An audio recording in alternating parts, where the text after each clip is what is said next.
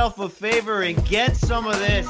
In This Corner with Brian Campbell is back on CBSSports.com, and it's ready to invade your personal space with another injection of that performance-enhancing audio. Yes, it's the MMA edition this week as we set the stage for Saturday's UFC 212 card from Brazil, and we have nothing short of an A-list guest to help us insert that needle. He's the pride of Bay Minette, Alabama, one of the most versatile combat sports voices of the 21st century. Yes, you heard that right. He's a man, he's 40, yet he has the haircut of an angsty teenage dashboard confessional fan. The great Todd Grisham, thanks so much for raising the rent here on In This Corner. Oh my God, Brian. How long did it take you to write that intro? At least a day and a half. At least a day and a half. A lot of sexual innuendos, some steroid-leaning conversations, manscaping.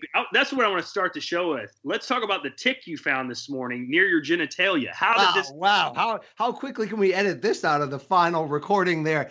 Grish, before we get into shirtless men wrestling inside of cages, I don't want to gloss over the accolades I mentioned briefly off the top. People know you from the days on the microphone with WWE, from that impressive run on SportsCenter and ESPN's Friday Night Fights. But the past year, TG, you've diversified that resume within the combat sports realm. I'm looking at you right now over Skype. You're not even into me putting you over here, but I will. The voice of Glory Kickboxing, now a studio host and play-by-play man with the UFC. I mean, what could possibly be left on the bucket list here, my friend? Well, you're forgetting that I was also the host of the AKC Eukanuba National Dog Show Championships, which aired on ABC for 3 years. My real pride and joy. Your agent must have got a nice cut of that check, right? I am hashtag blessed all over the place. I mean, there's no doubt about it that I have had some unbelievable jobs and had the best of the job world right now. To be able to call Glory Kickboxing, I just got back from Amsterdam. I don't remember much about it because I was constantly in a coffee shop. And exactly. Next week, I'm going to Paris for Glory, and I just returned home from Los Angeles doing UFC. Life is great right now, Brian. Well, I want to get into more about you and your career shortly. First, though, let's look back at Sunday's UFC Fight Night card from Stockholm, Sweden. You were in L.A. for this one, anchoring that coverage on Fox Sports. Light heavyweight contender Alexander Gustafsson dazzled his hometown fans with a fifth-round KO of Glover Teixeira, likely lifting him to another title shot in a rematch with maybe John Jones, Daniel Cormier, whoever comes out of that July 29th bout that we all want to see. Gustafsson, Grish, criticized by some saying he couldn't finish at the highest level. I think that's no more now. That stigma's gone after this one. What was your reaction to that performance? First of all, he hit Glover Teixeira with what it had to be like 10,000 power punches. I mean, even the final sequence in the fifth round, it was uppercut, straight right hand. Finally. I mean, he might as well have had an aluminum bat. It was out of control. So the big story to me was how much abuse Glover Teixeira could take, because you follow boxing long enough, like Roy Jones, some of these great fighters, once your chin goes, you're done. And the way Teixeira got knocked out by Anthony Johnson, I was shocked that he lasted as long as he did. I mean, it was a great fight, quote unquote, but I mean, as far as offense goes, Teixeira did not land much at all. He just got beat down for 5 rounds. But the good thing about a big power puncher like Teixeira is, even though he's getting beat down like that, you're thinking, you know what? If Gustafsson gets tired or starts to drop his hands a little bit, he could still get caught. So that was kind of the drama that was always there. But I've always loved Gustafsson. The greatest fight I've ever seen in my life, mixed martial arts wise, in person, was Gustafsson versus John Jones. Oh, you were there for that. That's the greatest title fight in UFC history. Really? I mean, really, it might have been. Unbelievable. And I remember specifically at one point in that fight, 4th or 5th round, Gustafsson and Jones were kind of, standing, posing at each other, who's going to throw the next punch. And Gustafsson at one point just started to let his eyes wander down to Jones's feet for a second. And I thought that Gustafsson was going to drop dead. I thought he was dying. That's, I said, arguably the most exciting title fight of all time. We saw Jones pushed like never before. When you look back on that fight, though, from what we know now, all of that, is that a bad night for Bones where he admitted to cocaine use during that week, not taking everything as seriously as he needed to? Or was that the Mauler being kind of the perfect prototype if anyone out there is going to give John Jones those type of problems? I think we've learned that the guy that's going to beat John Jones is either A, someone who's tall and rangy like John Jones, or B, John Jones is going to beat himself. by coming in drugged up or whatever his problem is. If he doesn't come in 100% against Daniel Cormier, I think he's going to lose this time because Cormier is dialed in. I've worked with him, and that's all he talks about. That's all he hears about. His life right now is all about John Jones. And this, by the way, is a man who just got married this past weekend. I guarantee you, on the honeymoon, he was still thinking about John Jones. Well, Gustafsson's 30, spectacular performance. Is he a live dog when he does eventually get that title shot in a rematch against either of these contenders? Do you see him with a legitimate chance to come away with that belt? Why not? I mean, what was a split decision against Jones? Was it a split against DC? I don't remember, but either Close fight enough. could have gone either way. I mean, if Gustafsson had beaten Jones, there wouldn't have been like this huge groundswell of Jones got hosed. So I think he's almost done it, and in some people's eyes did do it once. I don't see why he couldn't do it again. Well, after the fight, Gustafsson proposed to his girlfriend in the cage, only unlike Jessica Andrade just a few weeks ago, the setup was better handled, right? He had a ring present. The girlfriend was in the cage with him. Most importantly, he made sure to win the fight before popping the question. No offense to Andrade, but we talk a lot on this podcast about hitting that feel spot, about penetrating your defenses. Did you catch feels from Big Gus getting the I do from his wife, from the future missus right there? This coming from a guy who's basically going to been married twice, Brian. I don't get too sappy with the romantic stuff. To me, I'm like, here's what I'm thinking. Don't do it, brother. What are you thinking? That's what I'm thinking. Everyone else is like, oh, this is great. But I'm one of those pessimistic people that just says, ride the lightning. In all seriousness here, Grich, I've heard. You asked me about people paying me to go to Amsterdam. I cannot imagine. The first time I went to Amsterdam, I was 21 years old.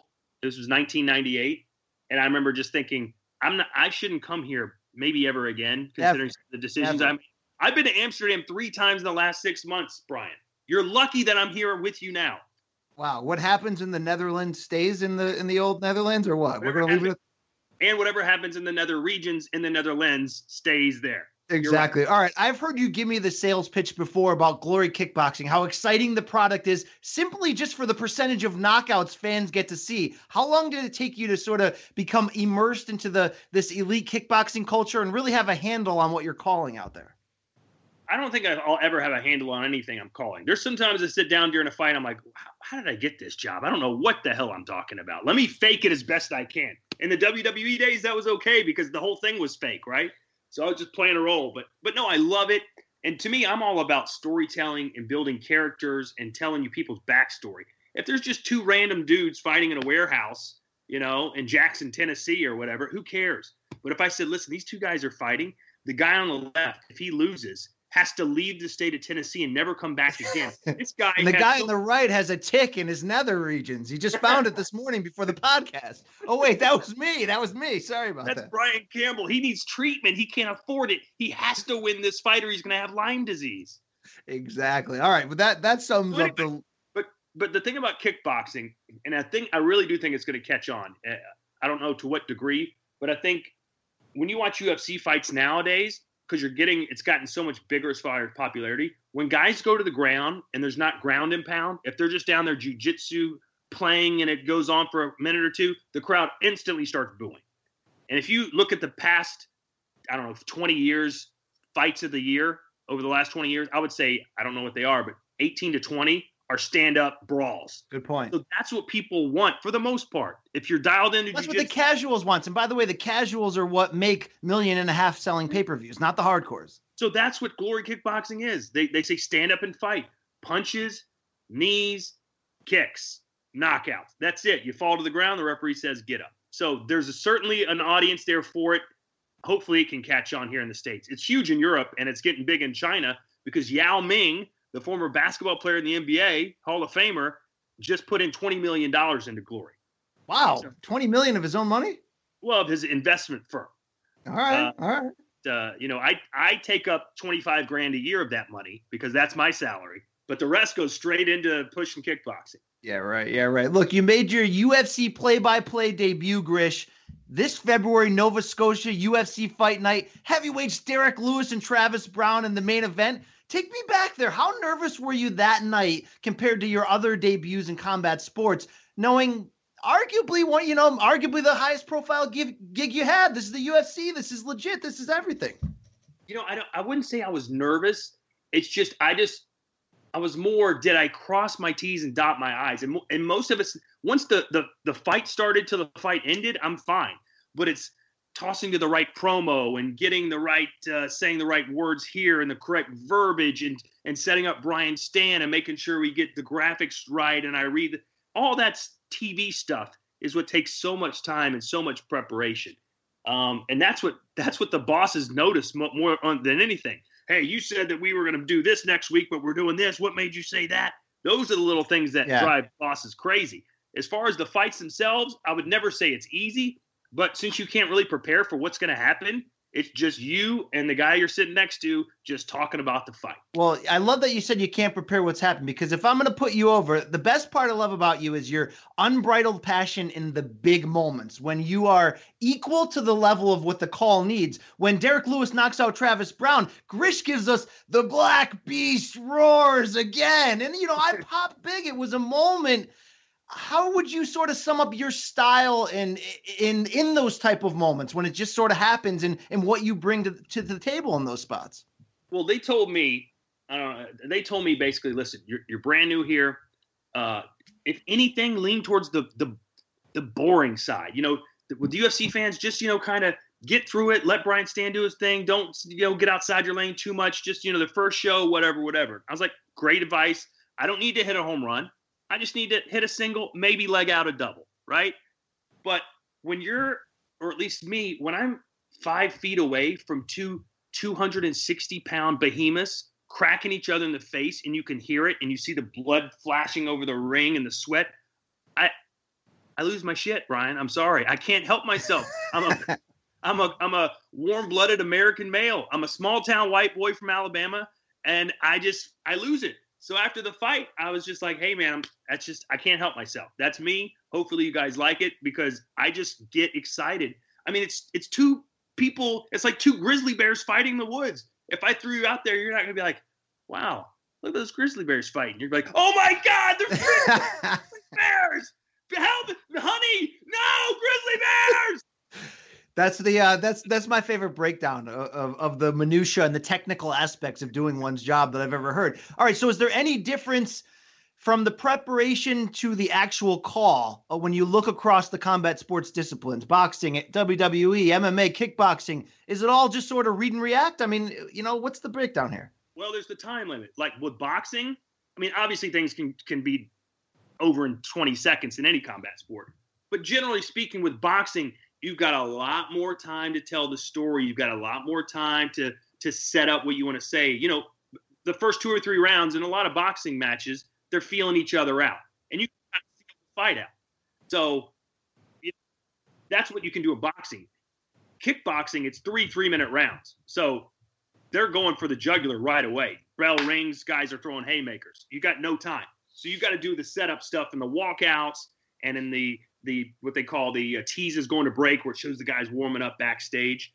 And then with UFC, it's kind of a mix of both, because for the international viewers, the FS1 shows the walkouts, those go live around the world. But on FS1, it's a commercial. So for around the world audience, you can, when the guy's walking out, you can say, he's a beekeeper, but he got stung when he was a kid and he got angry and he wanted to take it out on somebody. So he went to local this gym. Storyteller, Todd Grisham, Vinnie Mac would be so proud of you right now. Whatever it is. But then once we come back from commercial on FS1, you haven't heard me say all that stuff. So it's just 2 guys pretty much fighting. So you've got to kind of cram that in pretty quick. So it's different from that regard. As far as calling knockouts and stuff, obviously there's the submission aspect in UFC where a guy taps a guy out on the inside or does a verbal tap and you don't even know it really happened. You're like, oh, let's see the replay. It's almost like a hockey goal. The light goes off, everyone starts cheering, but no one in the whole arena saw what happened till we see the slow motion replay.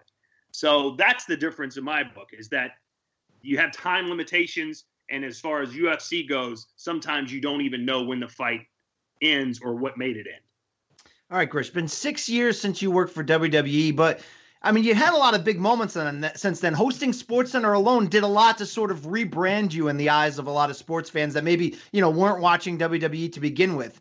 but you know that fan base is loyal and hardcore and just absurd. Give us some inside baseball here. How often are you recognized on a weekly basis just for being that WWE guy compared to the more recent stuff you've done in front of the camera? Well, when I was at WWE, I wore glasses. My hair was a little less drastic. My skin was a little softer. You were less spoiled by the exploits of the world out there, the things that Correct. could grab you. Still innocent. I was like a child running through a field. But back then, especially in England, because I used to host a show called Bottom Line, which you may recall, and it aired apparently on Sky Sports 2 or Sky Sports 3, like every single night from midnight to 6 on a loop. So anytime I go to Britain, I mean, I'm not kidding. I would walk down the street. I felt like George Michael. Or is it George Michaels? Was he plural or singular? I don't remember. The George Michael Sports Machine or the Wham frontman? Or the Wham frontman?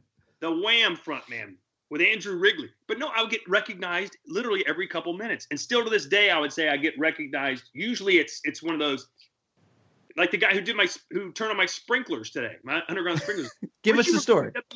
I said, yeah. And then they'll be like, and then what? You did ESPN and now you're doing, it's like that. It's never, hey, you're the UFC guy. Didn't you used to do WWE? I'll always be, to many people, the WWE guy doing something else. So when you're in Walmart at 7 a.m. getting diapers and feminine products and you got a kid with a loaded diaper in one arm, inevitably someone's going to come up to you and be like, hey, man, remember that time on WWE Livewire where you took those calls about TNA and you told that guy off? Like something random is always catching you at the wrong time, right? Yes. Christian, the wrestler Christian, right? He had been out for, I guess, a year and a half away from WWE. He either got injured or he went to TNA wrestling. I don't know what it was. But he was making his comeback. So right before I walked out of the gorilla position, which is, where Vince sits and the wrestlers stay right before they walk out, Vince McMahon calls me over. Todd, come here. Listen, Christian's coming back tonight, but I don't want you to oversell it. When he walks through the curtain, you just say, it's Christian. I said, okay, so you don't want me to, you do what I say when I say it. You say it's Christian. Okay.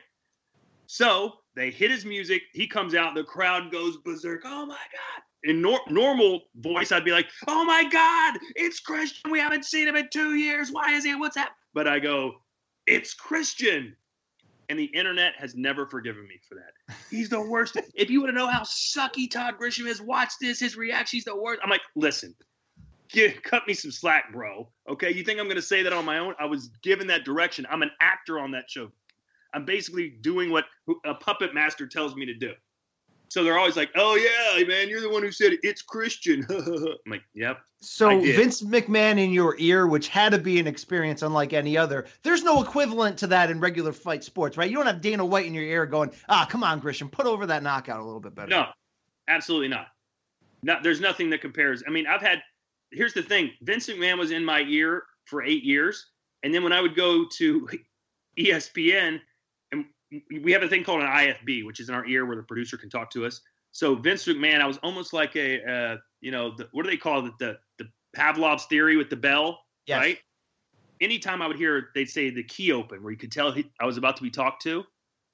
Apparently, I got this, when it happened at ESPN, my sphincter would tighten up immediately because I'd be getting ready to be verbally abused. And usually it's something like, Todd, can you please toss to the promo? Or Todd, the score in the Reds game is now 7-3. But I would get the shakes waiting. One time, Vince McMahon, during a match, I'm calling the match, Brian. 3 million people watching. This is gold. Keep it going. Huge, right? Huge audience. I say something, and Vince McMahon says, in my ear, are you trying to suck this bad on purpose? That's gotta just, really raise your spirits, really raise your emotion, your energy. Todd, I have a question. The general public doesn't get the access to the friendship of the life of Todd Grisham like I do. I'm a blessed person. #blessed. When will the general public get to hear your WWE weight room Vince McMahon story? I'm not trying to put you on the spot, but I think it's time. Well, here's the problem. It has to be seen as well as heard. I can't just tell it. It has to, because there's the big finish is the finale where I visually show you the space and distance control that was done by Vince McMahon. All right, we'll have to deliver this at another time on another platform. I hate to tease the bag here. Well, you don't want to tease the bag or you'll get the mess, but this might be worth waiting on. Well, listen, you're going to be maybe out in Vegas for UFC Fight Week. I will be there. Maybe you can do a special 3-minute edition of your show where I reenact the story on the iPhone for you. That's fantastic. I think the people are going to really appreciate that. To close on WWE and your time there, can you tell us what hazard pay is? Hazard pay is when you agree to be physically involved in a storyline on WWE, because I am a quote-unquote journalist, a quote-unquote reporter, an announcer. I'm not a wrestler or a superstar. So one specific time, which you can also look on YouTube, Max Bretos, who's also at ESPN now, had a shelf life of about 6 months at WWE, believe it or not. I'm serious. He had like maybe 6 on cameras in 6 months.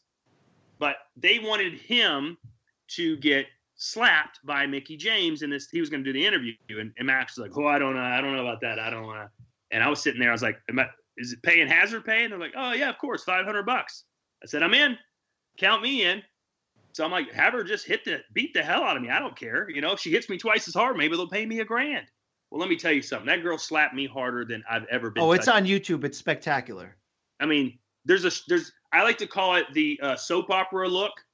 You know, on a soap opera, when they're going to break, you know, the woman will say something along the lines of, "Not only am I leaving this house, I'm leaving you forever."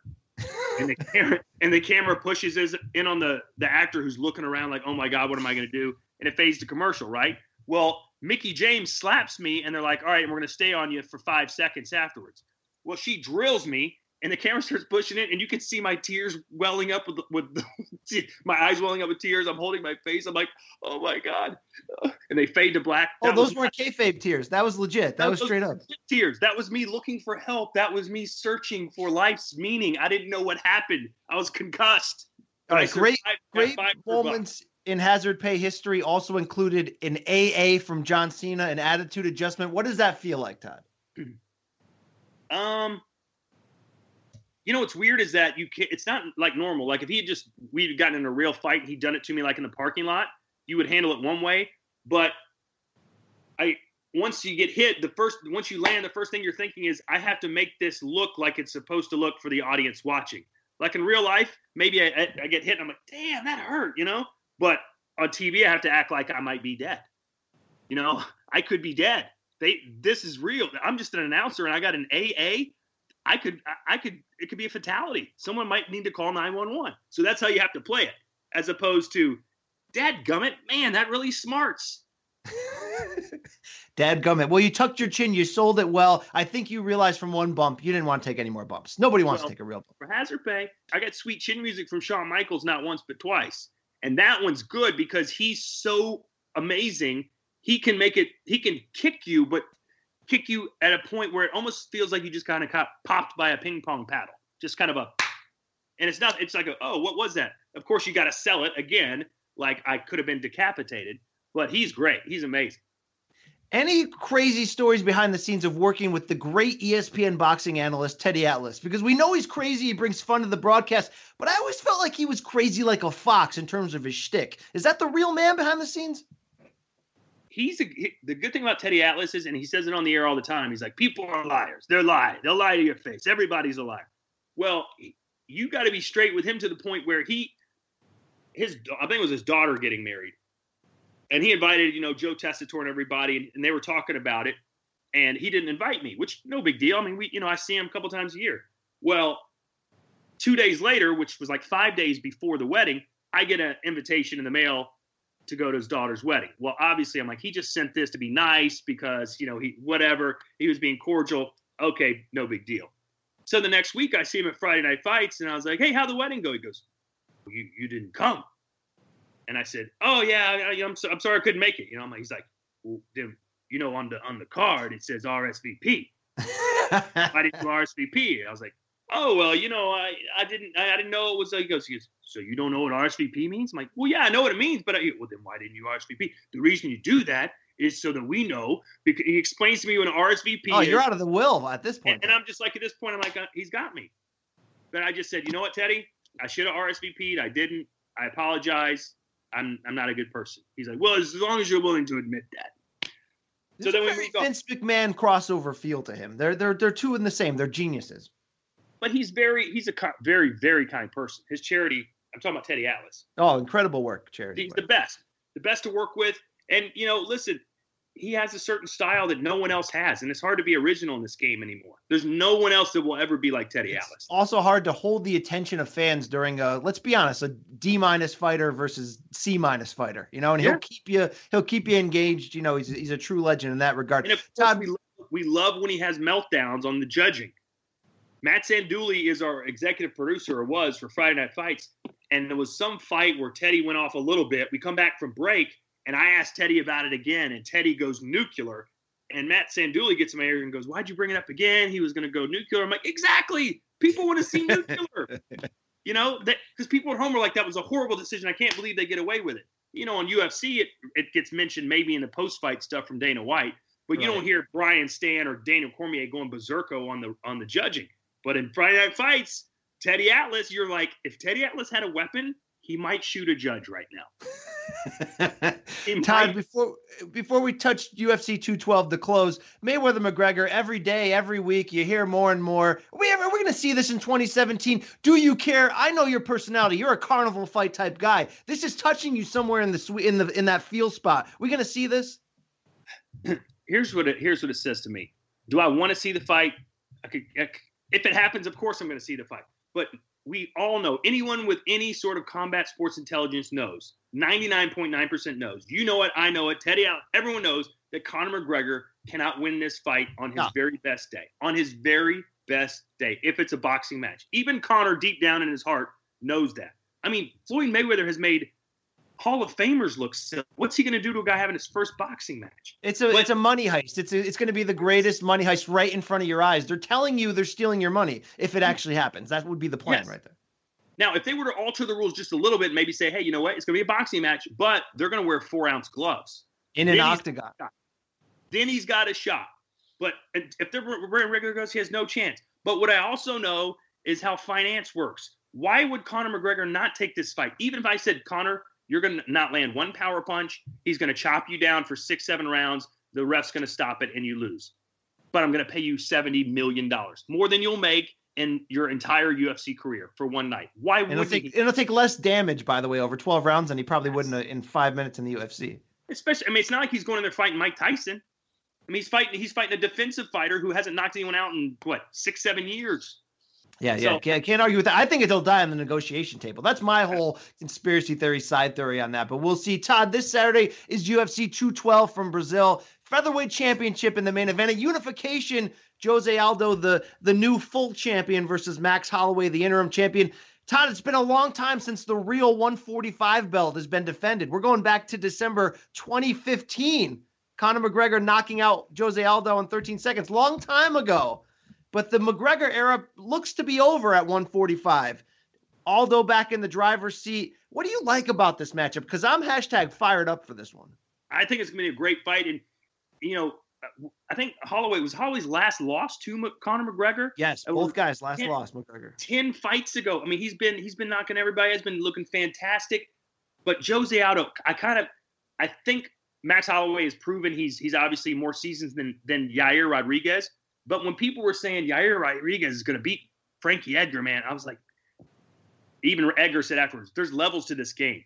No doubt. Frankie Edgar level is Jose Aldo level. Jose Aldo's even better than Frankie Edgar, as he's proven a couple times. So Max Holloway, if he is to beat Jose Aldo, I mean, he earns everything he gets. I'm just afraid that his legs are just going to get chopped to sausage meat by those low kicks of Jose Aldo. Well, that's my question. So Holloway's calling card at this point is aggression, right? And did he show more wrinkles against Anthony Pettis in his last fight? Absolutely. But his calling card is he's just coming at you. But that's the offense that Jose Aldo eats up, right? I mean, you saw that shutout he pitched in the rematch with Frankie Edgar at UFC 200 in his last bout. Yeah. That's sort of what Jose Aldo does.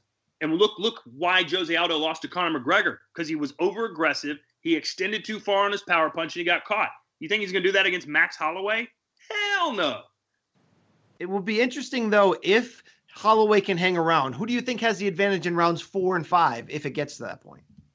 Again, I mean, Aldo has been through everything, man. I mean, Holloway's been on a great run, but I mean, Aldo's done it. I mean, every single fight, he's fighting elite competition, and he just doesn't lose except to Conor McGregor. I mean, it's going to be a great fight, and I hope Holloway can go 5 rounds. I hope it's an epic battle, and it certainly could be. But right now, until someone beats Jose Aldo outside of a 13-second one-punch knockout, I like the Brazilian.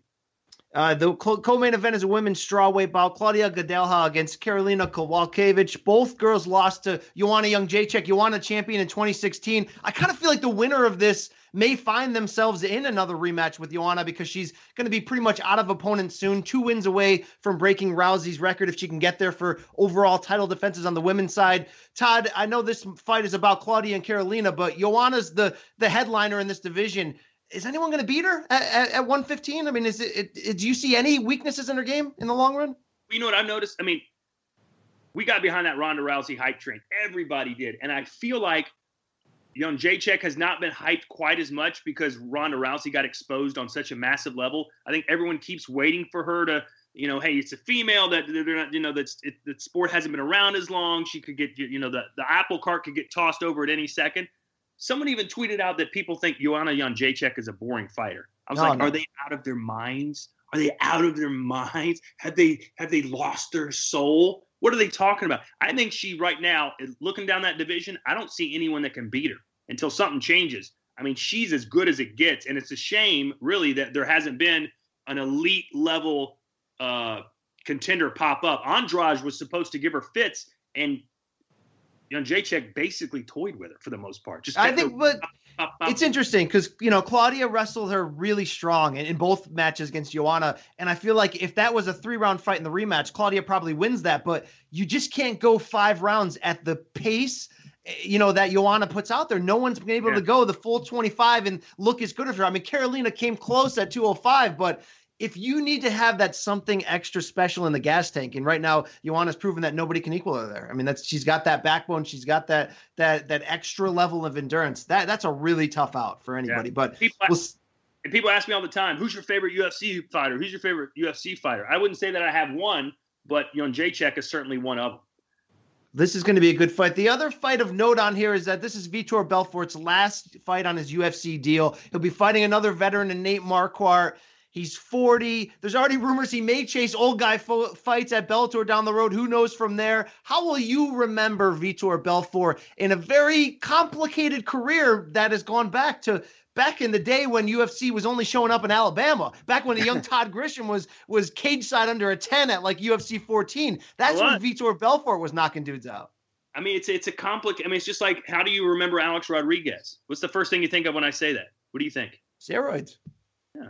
I mean, and I remember asking him one time, I think, did he get popped twice or maybe 3 times over the years? He got popped around 06, 07, and then the year of the Mohawk, 2013, was his TRT year. He wasn't popped, but 3 times he fought in Brazil with really no testing, with TRT being legal, and he looked like a damn Superman. I mean, I remember asking him. We were in Los Angeles. I think it was like they had a summer press conference where everybody was, like 18 fighters were on the dais or whatever. And I remember they had just announced, I don't know if you remember this, they were like, if you get caught twice for steroids or TRT, whatever it is, you're done. Like 2 strikes and you're out or something like that. And I asked him his thoughts on that. I kind of set him up, being the good journalist that I am. I'm like, what do you think about the 2 strikes? Oh, I love it because blah, blah, blah, blah, blah, blah, blah, blah, blah, blah. And I said, well, you do realize if this had been in place for the last 15 years, you'd be banned from fighting in the UFC. Oh! And he immediately, was like, well, with God on my side, I'm going to persevere and I'm going to do well this weekend and whatever. So it's hard to remember all the good without thinking, was that good because of something he did bad? That was almost a video game version of a fighter, though. I mean, forget the ridiculously ripped abs at like 37 in the Mohawk. He straight up knocked out, like, what was it? It was a run of Bisping, Dan Henderson, Luke Rockhold. That Rockhold spinning wheel kick was like the most precise, tight, like vicious shot I've probably ever seen. He almost beat John Jones. Remember, he had him in the armbar. Point. And whether you believe it or not, I was at that fight. I interviewed Vitor afterwards, and he said it was all my fault because I felt it sinking in. He goes, I felt something pop, and I started to let off just a little bit, thinking it was about to be stopped, and that's when Jones slipped out. Whether you believe him or not, but he had that locked in. Jones was in big trouble. Vitor Belfort could have been world champion again that night. Imagine how history would have changed if that happened. But he's fighting Nate Marquardt, a little bit washed himself. I think Vitor goes out on top here in Brazil, sits on the cage one more time, brings in the hugs from the massive audience there. What are you thinking on this one? I don't know. I mean, it's the way Vitor got destroyed in his last fight. It's what Vitor are we going to see? Are we going to see we know what Vitor we're going to see. If it's the same one as last time, but is Marquardt good enough to beat that version of Vitor? That's what it boils down to. I mean, if you're a fan of Vitor Belfort, of course you want to see him go out on top. But I'm sure there's a lot of people that would love him to go out losing his last 2 fights in dramatic fashion. But I don't. I try not to pick fights anymore because people on Twitter already hate me enough. Yeah, I mean, they'll never forgive you for the Christian, backlash there. So, Christian. Well, Todd, we went out on top here on this week's In This Corner MMA edition. The great Todd Grisham joining us. How do people find you? I don't mean physically. I don't mean showing up at your door. How do they find you on social media? Come here, Macy. My 4-year-old just came in. Tell Mr. Brian where they can find me. Say at Todd Grisham on Instagram. Say it. At Todd Grisham on Instagram. At Todd Grisham on Instagram or on Twitter at Grisham MMA. Brian, it's family time, bro. Thank you for extending a portion of your day and welcoming me into this corner, bringing it for the fans. Reach out to Todd, rate, review, subscribe to this podcast. Todd, can you close the show with your iconic combat sports line, your go-to? Oh, from my ESPN days? Come on, it's iconic. The people want to hear it. Iconic. I'm Todd Grisham. Keep fighting. We out.